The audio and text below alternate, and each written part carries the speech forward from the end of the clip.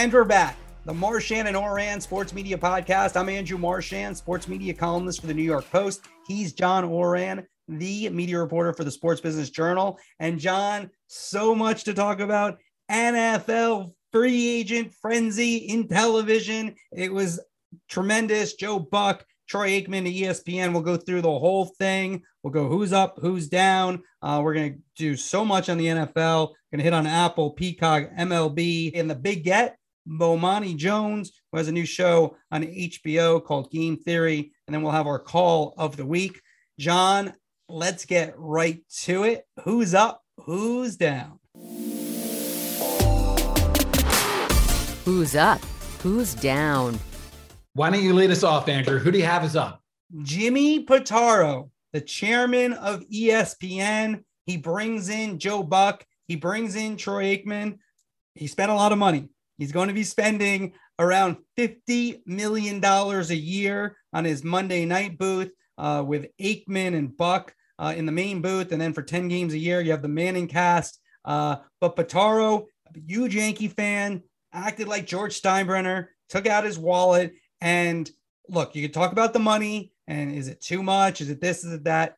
Bottom line is ESPN has had a glaring hole in that Monday night booth since it let Mike Tirico leave for NBC, and they haven't been able to figure it out. And now they have flex schedules coming. They think they'll have a better schedule. They finally made the NFL happy. So I have Jimmy Pitaro on the way up. My who's up? Mark Evans. Mark is a top ad sales guy for Fox Sports, and he's going to find that he's not going to lose $1, not $1 for losing Joe Buck and Troy Aikman to ESPN. But I'm giving him a who's up, not because of that, but because of what happens off the field. The NFC, it looked like it was on a downswing, and Fox is heading into a Super Bowl year. NFC, it still has the biggest markets. It's still going to get the biggest ratings, but the most TV-friendly young quarterbacks, they're all in the AFC. Mahomes, Burrow, Josh Allen, Lamar Jackson. But in the span of a week, Evans heard that Aaron Rodgers is staying with Green Bay. He heard that Tom Brady is coming back to Tampa Bay. And all of a sudden, Evans' job, which is to sell ads around this NFC package, I don't want to say it got easier, but it certainly became a lot more lucrative for him. Yeah, one other thing with that, and we get into it a little bit later, but in the broadcast marketplace, Amazon streaming service, that's different. So there is a little bit less. I think Fox thinks this. There's a little less inventory out there in terms of broadcast television. So rates could go up. So they might not have Joe Buck. They might not have Troy Aikman, but they'll save a lot of money there and they'll gain some perhaps, especially with better matchups with Rodgers and Brady back. Let's move to who's down. And I'm going to stay with quarterbacks. Drew Brees. You say, well, what did Drew Brees do? Leave him alone. Well, he came out and signed early before his final season with the Saints. He signed on with NBC, the thought being that he would replace Chris Collinsworth potentially. Now, NBC this year, they signed Collinsworth to a $12.5 million contract, a bargain basement contract. Just kidding. $12.5 million is so much money, but still it's not the 18.5 that Aikman is getting and the 18 million that Romo has.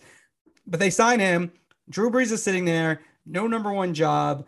Amazon is going to go with Herb Street. It's not going to be Drew Brees there. And then, look, is there a chance he could end up in the Fox mix? There'll be a lot of hurdles. I don't think they would go Drew Brees over Greg Olsen at number one chair, but I feel like Drew Brees could have really done much better, could be making much more money, and I think he wants to do games and could be a number one analyst if he didn't have this terrible playoff game. Now, again, I don't think it's out of the question that he'll be in consideration to Fox, and that could switch this who's down. But right now I got him as a who's down because of how his post-playing career has been managed.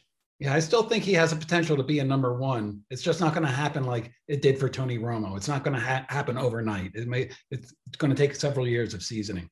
My who's down? Surprise, surprise, Andrew. I'm going to do another Sinclair executive this week, but it's not going to be Chris Ripley. This time it's Jeff Genthner, who runs Bally Sports South, which holds the rights to the Atlanta Braves. So here's the good news for Genthner. Baseball is back, and the Braves are the defending champions. That should be great for the RSN that holds the rights to the team. The Braves have made the playoffs for 4 straight years. They're a good team and they have a good fan base. But the bad news, it looks almost certain that they're not going to be able to keep their most popular player in Freddie Freeman. Fans are upset. TV ratings almost certainly are going to drop. And this is not what you want going into the season if you hold the rights. As an Orioles fan who supports a team that has lost about 110 games the last 3 full seasons, I feel for Gensner. All right. They did pick up Olsen, younger, also Atlanta, local like Freddie Freeman. So that might work out. I do think, look, this is not going to turn into a baseball podcast.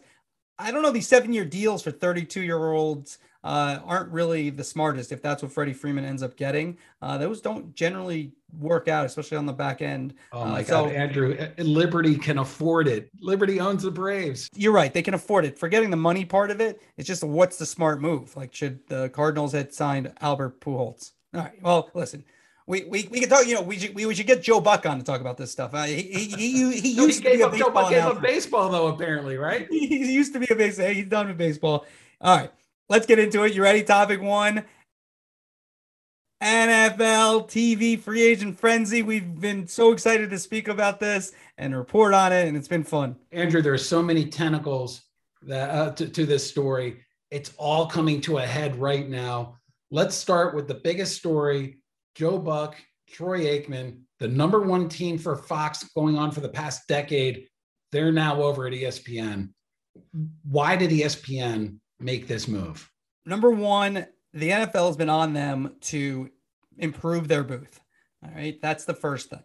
They feel as if by getting Aikman, by getting Buck, they're going to get better games. If you look at the last contract the NFL just did with ESPN, there's going to be flex scheduling coming into play in 2 years. Not this season, but the following season. So that's number 1. For number 1, let me interrupt you for a second, because this is what I just can't understand about ESPN. They have not been able to solve the NFL booth. That's plainly obvious.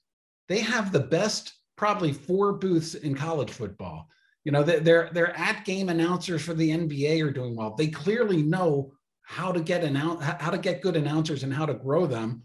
Why would they have to poach and pay so much for 2 guys instead of having somebody come through the system? I mean, they tried to go through the system. It didn't. Here's the mistake that they made. NFL is different than college. When they went with Joe Tessitore, he'd never done an NFL game. Steve Levy had never done an NFL game. The only thing I would say, I had Pitaro on my who was up. He kind of got the process wrong. It's worked out for him because he did get Joe Buck, but I would have gotten the play-by-play guy first. That's where you kind of build these broadcasts, because the play-by-play guys are the ones who can make that analyst better and make the analyst work. It's not always the case, but generally speaking, it's the play-by-play guy that can really elevate somebody. Sometimes you have people who don't even need the play-by-play person to do that. But regardless, he got Aikman, he got Buck, and he got both. Using the college guys, it just didn't work. Like, Levy is a very good host. Like, is he a guy could I see putting on NFL Countdown one day as a host? I could see that. He's already their main hockey host. He's a good play-by-play, doing the third college game. He's good enough for that. But Monday Night Football, there's more focus. Even on Buck and Aikman, there's going to be more focus. Those guys it's going to be different than Sunday night. This deal happened quickly. This was, Pitaro struck quickly. And this wasn't something that looked like it was going to happen, until relatively recently. There's going to be more focus on Aikman and Buck on Monday night, but the Manning cast is still there. As a fan, I'm still going to be watching the Manning cast. I'm still going to be seeing who they have as guests. I thought last year with the booth that ESPN had, which again, we both know that the NFL had been talking to ESPN about improving the quality of it. On social media, people loved the booth because they were watching the Manning cast. It created a buzz. You're still going to have that there, creating a buzz from some hardcore fans that for watching the last game of a weekend for the NFL. You will, but it's only 10 games. And I think this is kind of an outside factor. I haven't been told this specifically, but I do think when you look at Peyton Manning, you have to wonder, will he be doing the Manning cast forever? Right. I think Denver's ownership situation is in flux. They're going to have new owners. I think there's a relatively good chance that Peyton Manning might be the one, depending on who wins the ownership, which group wins it. He could be running that organization. He definitely wants to be involved in the NFL, either at an ownership level or a president level. So I do think there's some protection there. And then the idea that he was ever going to do games, he was never going to do games. And like that was not something that was going to be on the radar. And so when was this opportunity to get a sure thing going to be out there? You could have gone and tried to get Ian Eagle or Kevin Burkhardt, and I think that could have worked for ESPN. Like that was like kind of the misnomer throughout this whole thing. They didn't like. There's always like this. Well, only these 4 or 5 people. The people who can do it's a little bit larger. I think Burkhardt's in there. I think Ian Eagle's in there, and there's a couple others who I think are on the rise who could do those type of booths. But they just kept putting out booths that just weren't up to the level that they needed. You know, just technically up to the level. And look, I don't want to bemoan the part. I wrote it at the time when they first announced it. I mean, the Tessitore, Booger McFarland in a cart, Jason Witten booth. I mean, that one from the go just didn't make much sense. And the hype they put around it just didn't make any sense. Levy, Greasy, Riddick wasn't bad. It just didn't stick out enough and wasn't great. And so when you look at where the schedule is going, if you're told the NFL in negotiations that we're going to have a top booth, then this was their chance to say, we can have one of the best booths. We can get over with. Yes, it's going to cost a lot of money, but they're already spending so much. Again, I don't know if I buy this. This is like, I hear this from like executives and TV people now. This is agent talk. Well, you're already spending $170 million per game. What's another, $2 million per game, and then it adds up to now 50 million. Like, that's a great coming from the agent side of it. I think that makes total sense when they say to me, but I don't know if I buy it. Like it's good for business, right? It's good for the Joe Buck and all these, and Troy Aikman and all these other people, Romo, et cetera, et cetera. It's good for our business because when you're talking about these big numbers, that's better for our business. I don't know if I necessarily buy, well, they should make this much just because of that, but good for them. But I'm not sure if I buy it just because the to own the games costs so much. No, I interviewed David Hill for SBJ Media newsletter, fully expecting him to bash the ESPN deal, because he had a career of bashing ESPN. So I thought that he'd be able to do that. And I like those tabloid instincts. Let me get Hill on to bash the ESPN. Very good, John. Well, you can send your resume to Christopher Shaw, our sports editor, and we'll see what we can do for you. Yeah, well, guess what? He did not bash ESPN. He talked about how there are so few play-by-play analysts who are really the cream of the cream that are out there. And if you're able to get one. It harkens back to 1994. I'm going to sound like an old guy, but when Fox got the NFL, he paid Madden $8 million a year in 1994, which is still a high number for today. But at that time, it was incredible because he saw something in Madden, and he still sees that same thing in Aikman and in Collinsworth and in Romo and Buck. Another factor you have to think about with this whole thing is that this didn't happen till late. Okay. So Aikman looked as if he was going to Amazon and Fox. That was almost a done deal. They were negotiating up to the Super Bowl, and that was very close to happening. And Aikman would have stayed with Buck in the afternoons and then done Amazon with Al Michaels as well. And maybe he would have split the games. I don't know exactly how that would have totally worked, but that was almost done. Pitaro comes in late, realizes he can get Aikman and then also maybe Joe Buck. And if he doesn't get Joe Buck, he would have got Al Michaels most likely on a 3-year deal, I think, because Michaels would have returned, worked with Aikman, better games. Again, that's not guaranteed that would have happened. From what I understand, Amazon is going to pay Al Michaels tremendous money. We're talking about Buck making 5 years, $75 million. Al might be getting more than that, not 5 years, but the yearly salary is in that range, if not more. Only a 3-year deal with Amazon. Still, he's close to signing half-yard line there. So then that happens late, and Fox did right by Buck, letting him out. He's gonna make, I don't know if twice as much, but he's not twice as much, but a lot more money. This would have been $8 last year doing baseball. he would have done this year. And then I think he would have been off baseball after this year, regardless if he had stayed at Fox or not. So that was coming to an end. So it's 24 years instead of that nice number of 25 for Buck on baseball. He's going to probably produce ESPN Plus stuff, maybe some documentaries. He can work with his wife, Michelle, who also works at ESPN. She just re-signed last year. If that doesn't happen, I don't think this plays out the way it does. If she wasn't still at ESPN, now it's a family affair for them. I think that's a big factor. So you could see why that worked out for Buck and why it worked out for ESPN as well. Here's another interesting aspect to me is in 2013, Fox was launching FS1. NBC was trying to build up NBCSN. And there was a rush for talent. And all of a sudden, across sports media, on-air personalities, and we just saw this huge increase. And ESPN, for the past, 5 years, has been trying to get those salaries to come back. They've been letting go of people. They've been renegotiating deals. And now all of a sudden, with one swoop, we're going to have two of the highest paid booth announcers in the NFL. If I'm Chris Fowler, I'm all of a sudden I'm calling play-by-play for the college football championship. Like, how soon is it going to take me to go in and make an ask going up that high? Marshan and Oren Sports Media Podcast is a huge crack staff of researchers, and they dug up this quote when ESPN lost Tom Rinaldi to Fox. Stephanie Drewley, one of their top executives, said, got it right here, people watching on YouTube, "We're proud of the work we've done with Tom through the years. He's an award-winning storyteller and skilled reporter, and we wish him continued success. While we're disappointed to see Tom move on, the moment we find ourselves in demands an even more disciplined approach to our business. We are blessed with an exceptional group of storytellers who will lead us forward." The key word there is disciplined, Andrew, right? Yeah. Well, there's been a lot of talk. Now, I brought that up. Okay, crack staff brought it up early.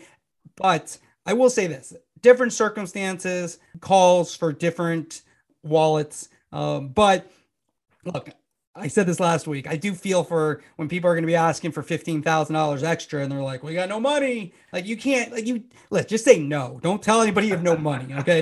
Don't tell us you have no money. Just if you're going to nickel and dime people and then all of a sudden you have an extra, let's see if Buck's getting 15, 18, $33.5 million just laying around. They're going to do that with Skip Bayless too. They're going to spend a lot with him. So look, I don't really actually begrudge them. They have a business to run and they got to decide where they think they should spend their money, of course. But they have just tried to be a little more disciplined. They go for, these are big names. It's the NFL. If you're going to invest in something, to me, the NFL is something you want to invest. It's important to the NFL. And so even though you give them billions of dollars, you still have to do what's important to the NFL, which is such an amazing thing that the NFL has going on. The idea that this isn't necessarily discipline in terms of spending. So I almost today gave my Who's Up honor. It's an honor, right? It's the biggest honor in sports media. It's better if you ask Joe Buck or Troy Aikman, would you rather have $15 or $18 million or a Who's Up? They take the $15 or $18 million. But but it is an honor. What if it was $5 or $8? Maybe they'd rather have Who's Up. I still think they take the $5 or $8. Yeah, actually, I would take the $5 or $8, definitely. I almost gave my Who's Up to Eric Shanks because he just saved how much? It's a $30 million booth now, and what was it beforehand? He just saved about $20 million a year. This is a question I get all the time from friends. The booth doesn't increase ratings. Ad sales are going to not see a hit at all for Fox, especially in a year. Like, I know that they're getting pressure from the NFL, but why pay this for something that doesn't increase ratings? Yeah, well, look, I think ESPN's going to argue that their games are better. Like, we might not hear fully from Aikman and Buck until the NFL schedule comes out in terms of like a conference call or whatever from ESPN, because I think that they'll try to, link those two things together. I think that's will be ESPN's theme in terms of why this makes sense. It's all subjective. Does ESPN get a little bit better schedule? We'll have to see in terms of this year. It's really the next year. They also have more games. I think they should try to be creative with those extra games. Buck and Aikman will do 17, 18 games. They have 25 in 2 years. I think they should try to say, Well, all right, we haven't been able to get this right at the highest profile. Because that's the other thing in defense of Tessitore and company is that they were put together, these teams that never worked together, and they're on like one of the most spotlighted games ever. But now you have a chance with secondary games and Saturdays and maybe to make another crew that could be a fun crew and develop them. And then maybe you have, in 5 years, you say, all right, well, maybe these guys could be our number one crew, depending on where you are. And that's how you kind of build that farm system if you're Pitaro and company. I don't know if they'll do that. Most likely they'll probably go with Fowler and Herb Street and just keep it easy and just make sure it's like serviceable. And let's go to Fox here. When you think about what they did and what they're going to do, let's just first off go over what's next for them. Kevin Burkhardt is the favorite to be the play-by-player for the Super Bowl. They have 2 of the next 3 Super Bowls. He's a favorite almost is underplaying it. I mean, I'm hearing it's kind of his to lose, no? It's his, and Al Michaels on the half-yard line. Let me just get Al Michaels' signature on that contract. And Al Michaels is working the clock, Andrew. Like, come on, score already. Well, Fox is out there. That's all I'm going to say. I'm not saying I think it will be Kevin Burkhardt, but I think a famous – I compared Al Michaels to Tom Brady in a column after the Super Bowl. Tom Brady said never say never. So I agree. I think it will be Kevin Burkhardt. I have sources saying Kevin Burkhardt. I still will just say Al Michaels – again, as we're recording, is on the half-yard line. Maybe by the time you're listening by the weekend or whatever, maybe it's already signed, maybe everything's done. It's very possible that it is. I've reported Kevin Burkhardt. So Fox is down to those 2 play-by-play. Most likely Burkhardt, a small possibility of Michaels. What about the analysts? What are they looking at there? Greg Olson, podcast guest, Greg Olson? That's, I think, a requirement if you have to be a podcast guest on the Marchand Orange Sports Media Podcast to have a chance. So Bomani Jones is now in contention. Yeah, go Greg Olson. It's not. I don't think he's a guarantee, but he's the leading candidate. I think they will first get the play-by-play done, most likely Burkhardt, and then they will work on the analyst. We mentioned Breeze earlier. I don't think so, but I wouldn't totally rule him out. I think they're going to look far. I think they would have tried to talk to Brady if he hadn't come back. I don't know if they weren't going to spend on Troy Aikman at that number. I don't know. You can go even higher for Tom Brady, maybe, but that's not going to happen obviously now.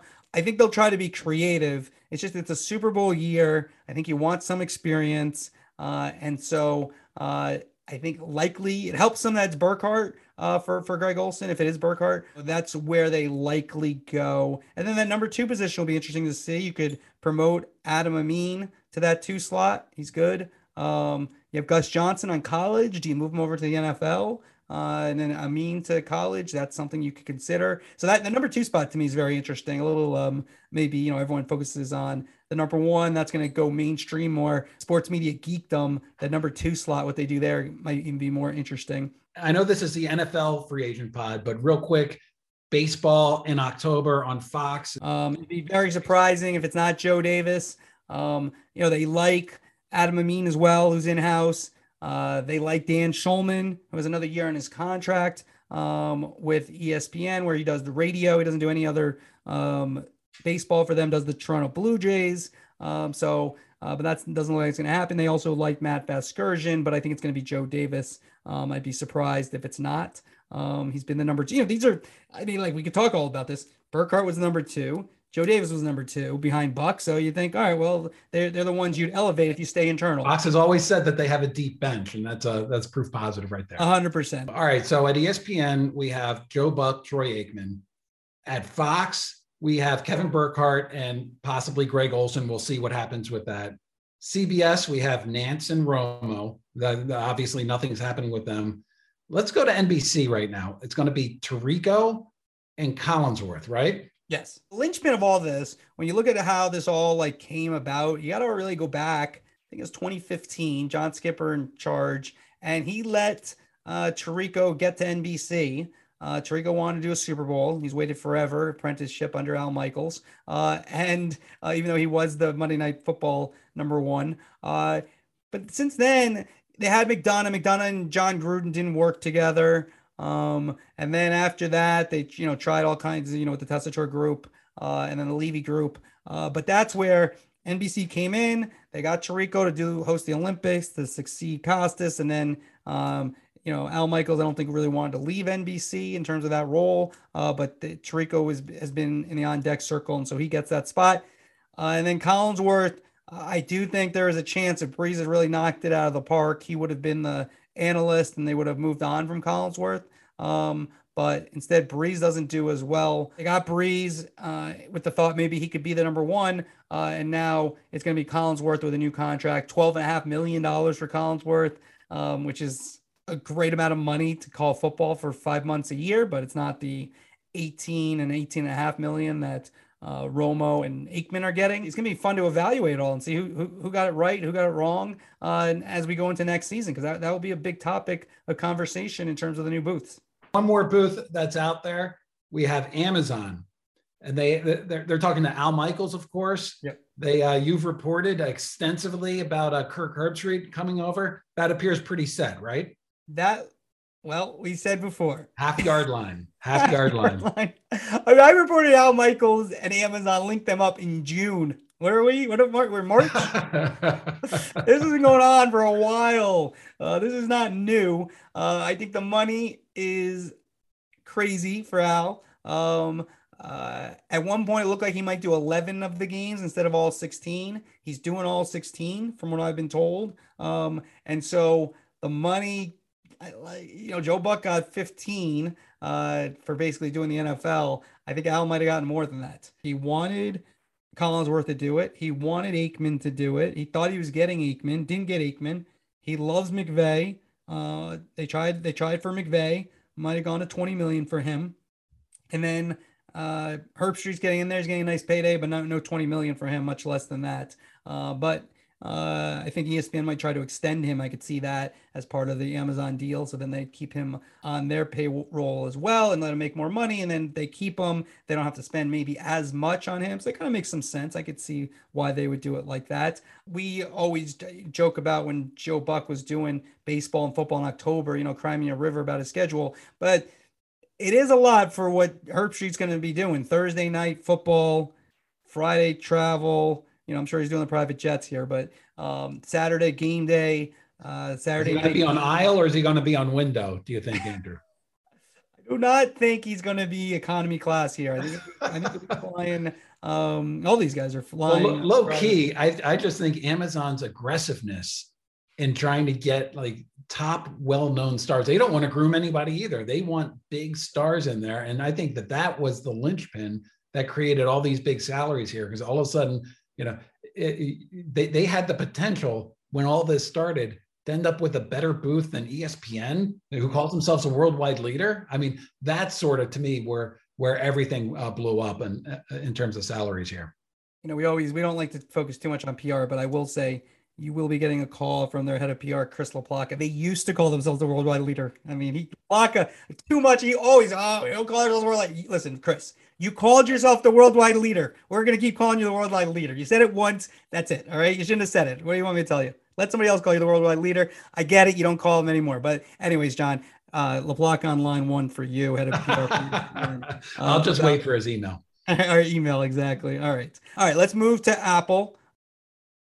We have the deal last week with Major League Baseball. We've both reported about their interest in Sunday Ticket, maybe also taking that Verizon cell phone deal as well with the NFL. You wrote something very interesting the other day in the Sports Business Journal about Apple. What can you tell us? Apple and Sunday Ticket, I'm not going to say they're on the half-yard line, but they're certainly approaching the red zone on this.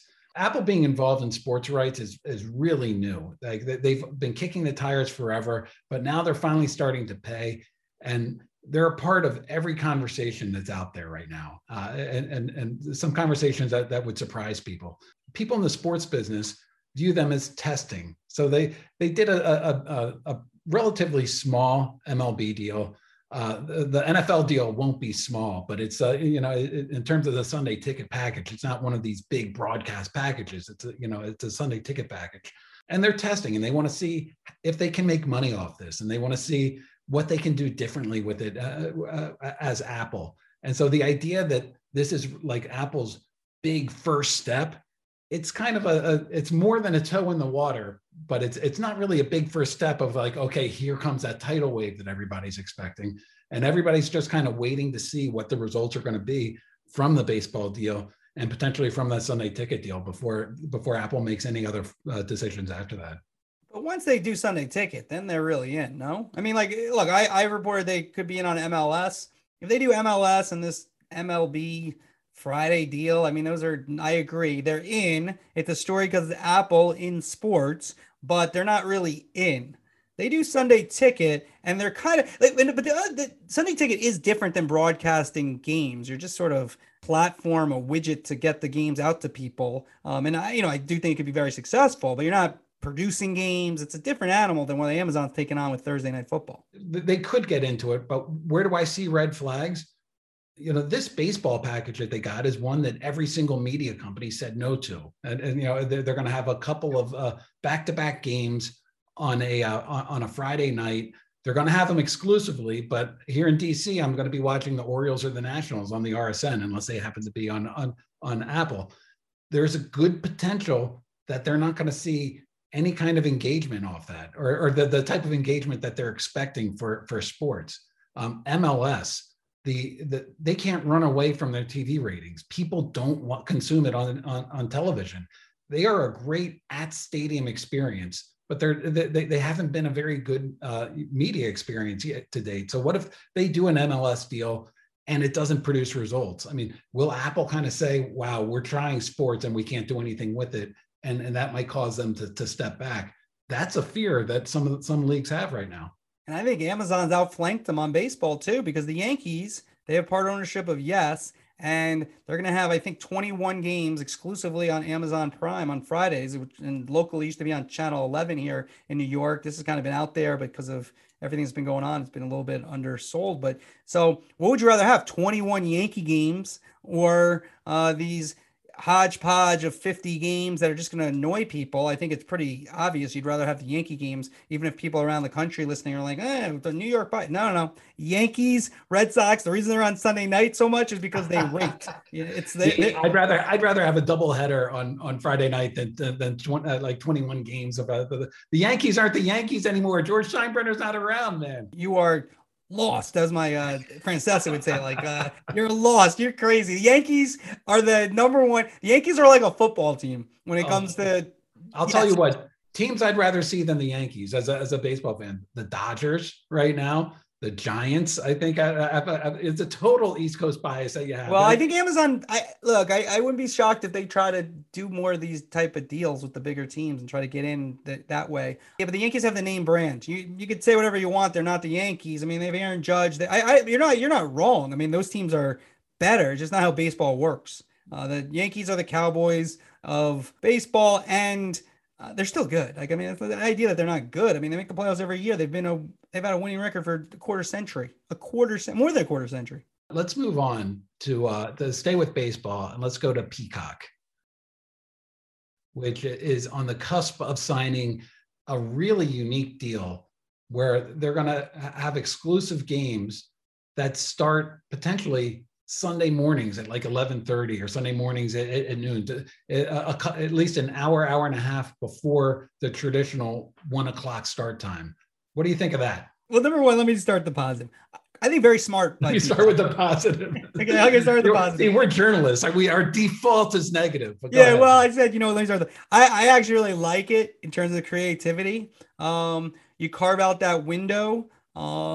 I don't think it really will have much of an impact, but I like the creativity in terms of like, how can we do this differently? How can we do this a little smarter? They've seen the window that they created with Premier League, with soccer, because of the time difference in England as compared to here. Everyone's watched what Fox has done smartly with making noon their own window in terms of college football and making it important. That was really smart and creative. And so they said, okay, they're looking at things that have worked. And how can we make this local sport a little bit more palatable for a national audience? And I do think there are some passionate baseball people who really will like the 11 o'clock aspect of it. I will tell you people who will not like it.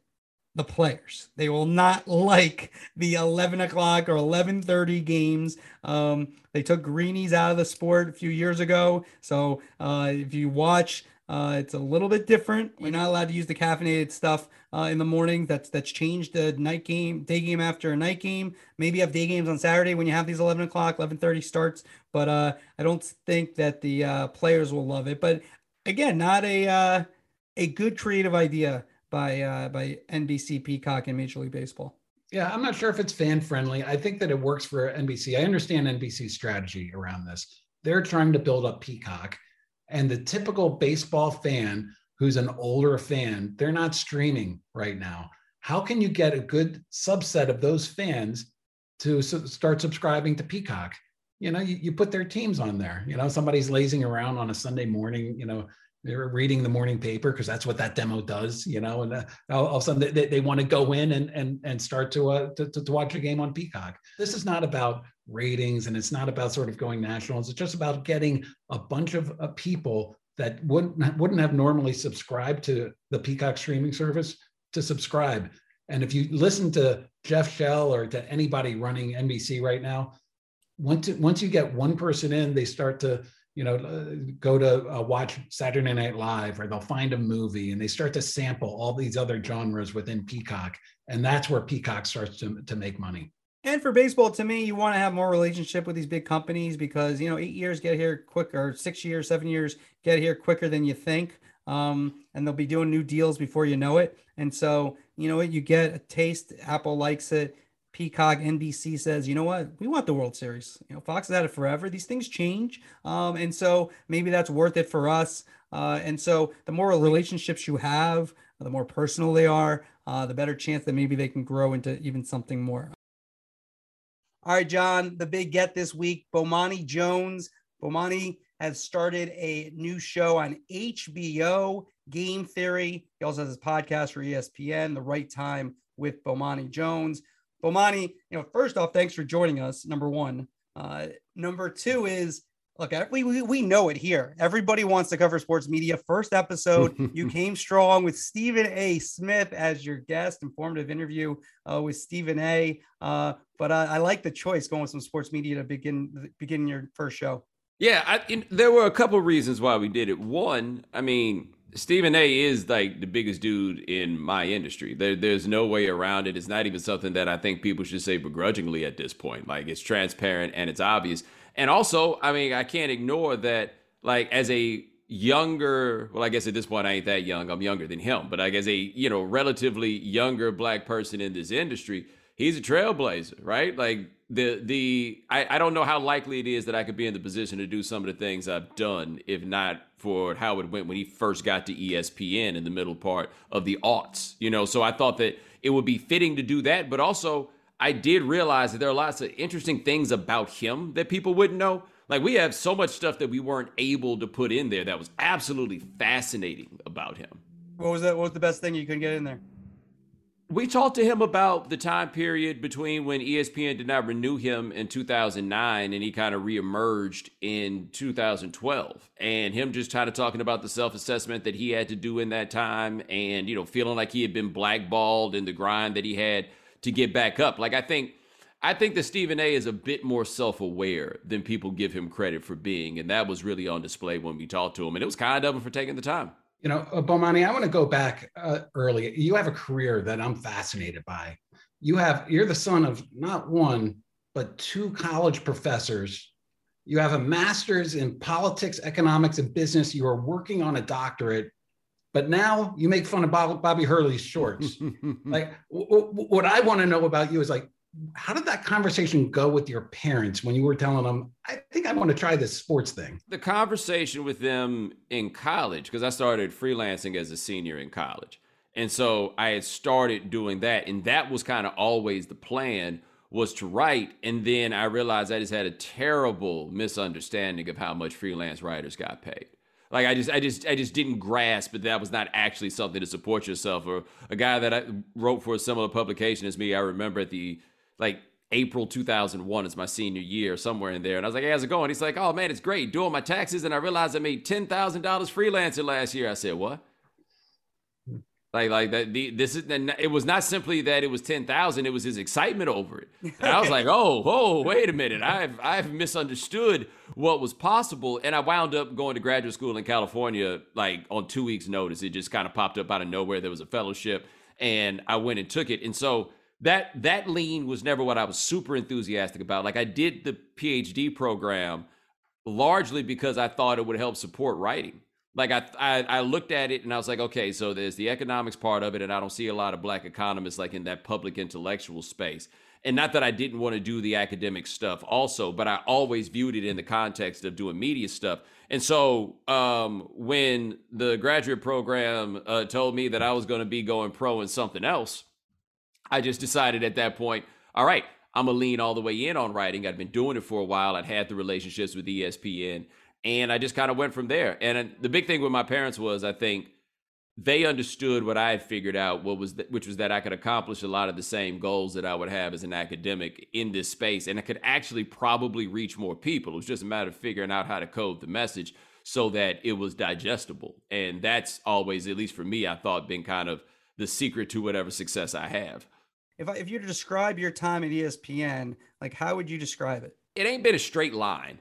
I think that would be the best way for me to put it. So in 2006, I signed a one-year contract to write for ESPN.com. In 2007, that contract was not renewed. In 2010, ESPN.com called me and said that they were changing something they were doing and they thought I'd be good with it. It was back on page 2. And I basically asked the question, what about that guy who wanted me fired? And they told me, well, he doesn't work over here anymore. And so they brought me back in. And once I was there, I could now start doing stuff like Outside the Lines. And so Outside the Lines in 2010, there would be weeks where I was on Outside the Lines 3 times a week. That group over there really appreciated what I did. And it got me on television. I'd never been on television that much before with ESPN. And so it got me on. And then First Take had me on once a month for about 3 months until Skip told him to stop calling me. That was pretty interesting. Why did Skip tell him to stop calling you? Skip told him to stop calling me because actually the first couple of times we'd gone on there, I'm not a particularly argumentative type. And so I wasn't going on there to fight with Skip. I was going on there to talk with Skip. I thought he would find that refreshing. I completely misunderstood like what the get down was. And so one day I'm there, I'm in Bristol, and Jason Romano, great dude, he's checking the socials, and somebody asked Skip, I think it was Derek Brooks, since I'm in, asked Skip, who was his toughest debate opponent? And he said, Greg Anthony. And I just kind of playfully looked at him and was like, oh, come on, Skip, I'm right here. And he goes, Greg Anthony. And I look at him and I say, okay. And I went out there and wore his ass out for those 4 downs that we had. I was like, oh, okay, I guess this is the thing. Like, it was almost like that time when Karl Malone elbowed David Robinson and gave him a concussion, and then quiet Tim Duncan gave him 38. It was just like, oh, okay, this is what we're going to do. He ain't say nothing to me after that. I think I spoke to him once since then, and then they didn't call me back for that next month. And I got word that apparently he had let him know that he just didn't think we were a fit. And the person who told me that made it clear that had never happened before. But by the time I stopped doing that, Around the Horn called. And Aaron Solomon, one of my favorite people in this, and I can say Aaron Solomon changed my life, right? Like, at the time, all the Around the Horn people were basically print folks. Like, it was, it was still kind of, the previous iteration of previous rotation of people. And I remember the first time they had me on, I said to myself, I could either go out here and try to make sure they call me back, or I could go out here like, I got one chance, let's just have fun. And I went with the one chance, but they kept calling me back. And then one day they were like, we're going to put you on the schedule email. And an advantage I had with Around the Horn is all those people were like actual real live, full on journalists. So they were traveling and doing all this stuff, and they were grown ups. So they had kids. And so they went on vacation and stuff. Not me. What days can you work this week? Every day. I was getting paid by the show. I am available whenever you need it. And Aaron kept putting me on. Like, he just kept putting me on there. And that's what got it going. Now, what was interesting is in 2013, I had been working at SB Nation as my full-time gig, and that contract was up. And it was time. It was time for me to go do something else. Like, it was a great 1-year relationship. And had interest from all kinds of people. NBC had interest. Fox had interest. A couple other folks, I can't remember all off the top, but they had interest. ESPN, for whatever reason, they said they didn't have space. They didn't have it in, they didn't have anything for me to do. And I was set to go somewhere else. I had done everything but sign the contract. And then Dan Le Batard popped up and said, I want him to co-host Highly Questionable with me because I had been doing the show with him, doing his shows with him.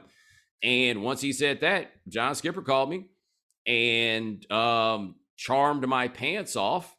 And then I was in. So, Bomani, you've been on those shows a bunch. There have been a lot of reports out there that your time at ESPN is nearing an end. Is it? You probably won't see me on television for a while. But I have a contract with them to keep doing the Right Time podcast through August. And at that point, we'll see what's going on, But I think I haven't been on television really very much in the last year or so. Some of that has been my decision, but I have not been on that much.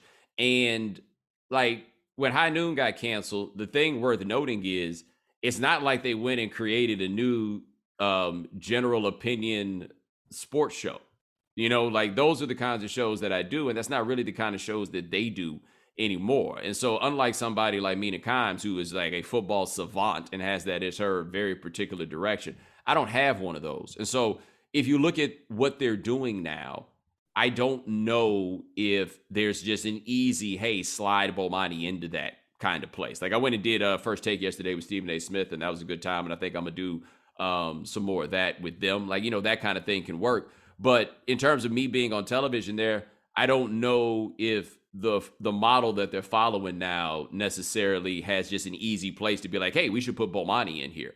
As for the podcast is doing very, very, very well. And it has now for about the last couple of years. And so as this deal that we've got now, comes up, perhaps we'll talk about it and we'll see where it goes. But I wouldn't say that my time is nearing an end necessarily. Like neither I nor Dave or Norby or anybody has had a conversation to that end. Take us back to High Noon. A couple of years, I think it was like a year and a half developing that show. It was High Noon, then it was 4 p.m., half noon. You got switched up. Give us the lowdown from your point of view of what happened with that program. Yeah, so it was interesting because we had kind of originally envisioned it as a 12-1 show. And I feel like a midday TV show in a lot of ways is similar to like a midday radio show. Like I am a radio host, but I'm really a midday host. Like Colin Cowherd, for example, is a great example of this. He is a midday host. He's not necessarily the person that you want. Afternoon Drive is the place that gets all the money or whatever, for obvious reasons. But you don't want Colin starting and stopping so you get to have an update here and, and all of these kinds of things. You want Colin to stretch out and have room to go. And that's the way, like with radio, that's how I prefer to do it. And I feel like that High Noon from 12 to 1, as envisioned, that was the direction that we were starting in. After that, we moved to 4. And I always found it interesting because so many people who call themselves like covering sports media just don't know anything, right? They just like watching people on television. And so somehow the thought was, oh, the show's not working. So now they're shortening it to a half hour and they're moving it to a different time. Nah, what wound up happening was they had a hole at 4 o'clock and they felt like this show was a good fit to go into the other shows produced by the same group and at a time that would have a larger audience. So they moved us to 4 o'clock. That was actually about the confidence in the show rather than any apprehension that they had about it being at 12 o'clock. But it did definitely change kind of the personality of it and what was being asked of the host. And so when you have a show where you got room to kind of stretch out, it's a lot different than, hey, we got 30 minutes. We got a lot of stuff to get through and we got to be a bit more boom, boom, boom, boom, boom about what we're doing. And so from there, we were trying to figure out kind of how to adjust it and also trying to figure out really chemistry between the hosts. And that is a bit of an amorphous concept. You just kind of grab out of the air a lot of times. Some people are really great fits, some aren't. And sometimes your show is engineered in a way where the chemistry doesn't matter. Dan and I did not have great chemistry for 2.5 years. It took us some time with that. But the way the show worked and we're both looking down barrel, it almost didn't matter. We're just running a relay race. Problem at times with High Noon is that became a relay race, except we're looking at each other. That's not the same thing. It can't go there. And so I feel like, at least as the show went, I thought earlier maybe it was one thing, but as the show went, Pablo and I did not connect on screen in the way that a show like that really needs to connect. And the sauce for the formula that Eric has for creating these shows necessitates that you have that level of chemistry. And we just didn't. That part is not necessarily anybody's fault, but it's just what it is. Now, how would you compare John Skipper's ESPN to Jimmy Pitaro's ESPN? I think the difference is that John Skipper is a content guy and Jimmy Pitaro is not a content guy. So I have good relationships with both. I have different relationships with each of them because the kinds of things I talk to John Skipper about, like I'm not going to talk to Jimmy Pitaro about Van Morrison records, like it's going to be a different sort of thing. And so I think Skipper just had much more of an eye and honestly concern about particulars of the content in a way that I've just never personally had conversations with Jimmy about those things. And I also think it's just a different world now that Jimmy is working under than the one John Skipper did. Like when people talk about how all of a sudden ESPN doesn't talk about social issues and stuff like that. Now, when George Floyd popped off and a few of these other things, they still call me to come in there and talk about that. But the stories of the day aren't the same.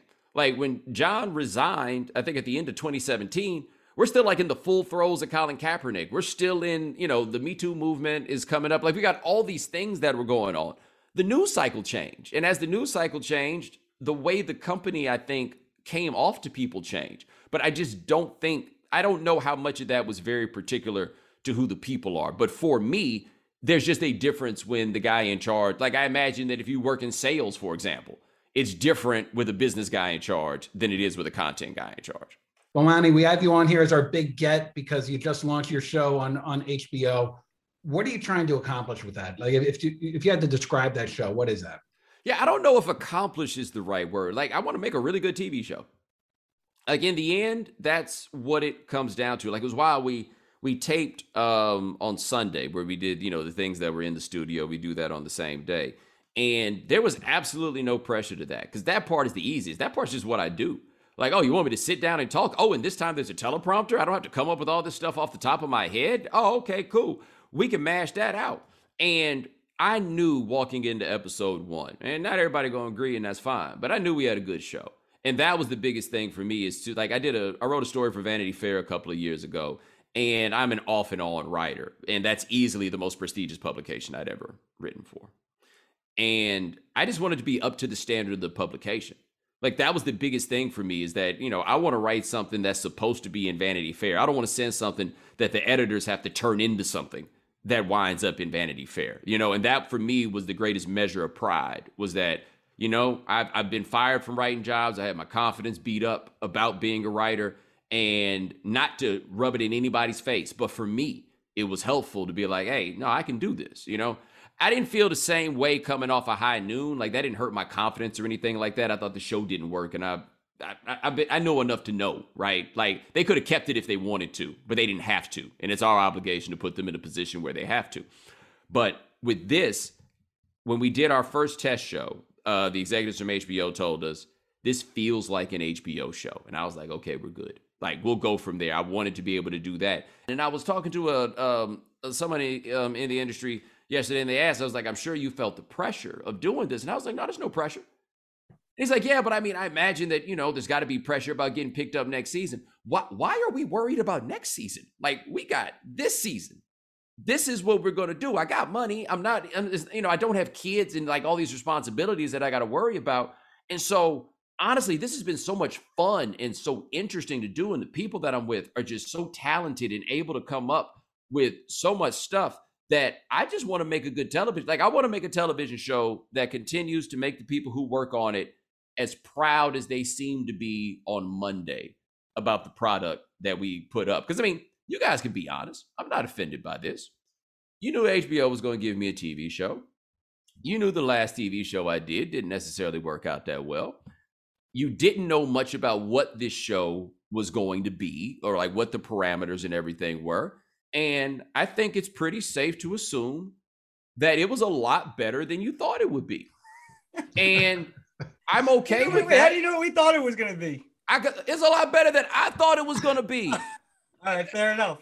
Fair enough. I guess to answer your question, we started with what I hope to accomplish. I think we did accomplish that already. And if we don't, like I don't know if you saw the 30 for 30 on Marcus Dupree, but after all the stuff that he had gone through, he got 1 year in the league. And he was good. He was like, look, man, I finally got to play in the NFL.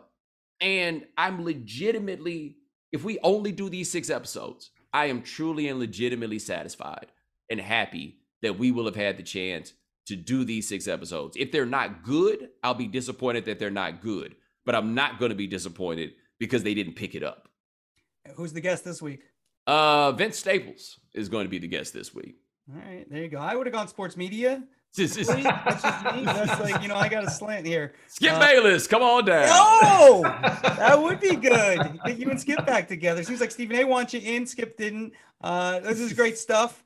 Bomani Jones. You got the podcast with ESPN, The Right Time with Bomani Jones, and then Game Theory on HBO just starting up. Good luck with that, and thanks for being on our podcast. We appreciate it, Bomani. Nah, fellas, thanks for having me. Yeah, Bomani was good. The Skip Bayless thing, he wouldn't let him come back on First Take, and that kind of, I could see that it could have been a good combo, Bomani and Skip going at it, a little different styles, but Skip likes that gladiator type approach to the debates.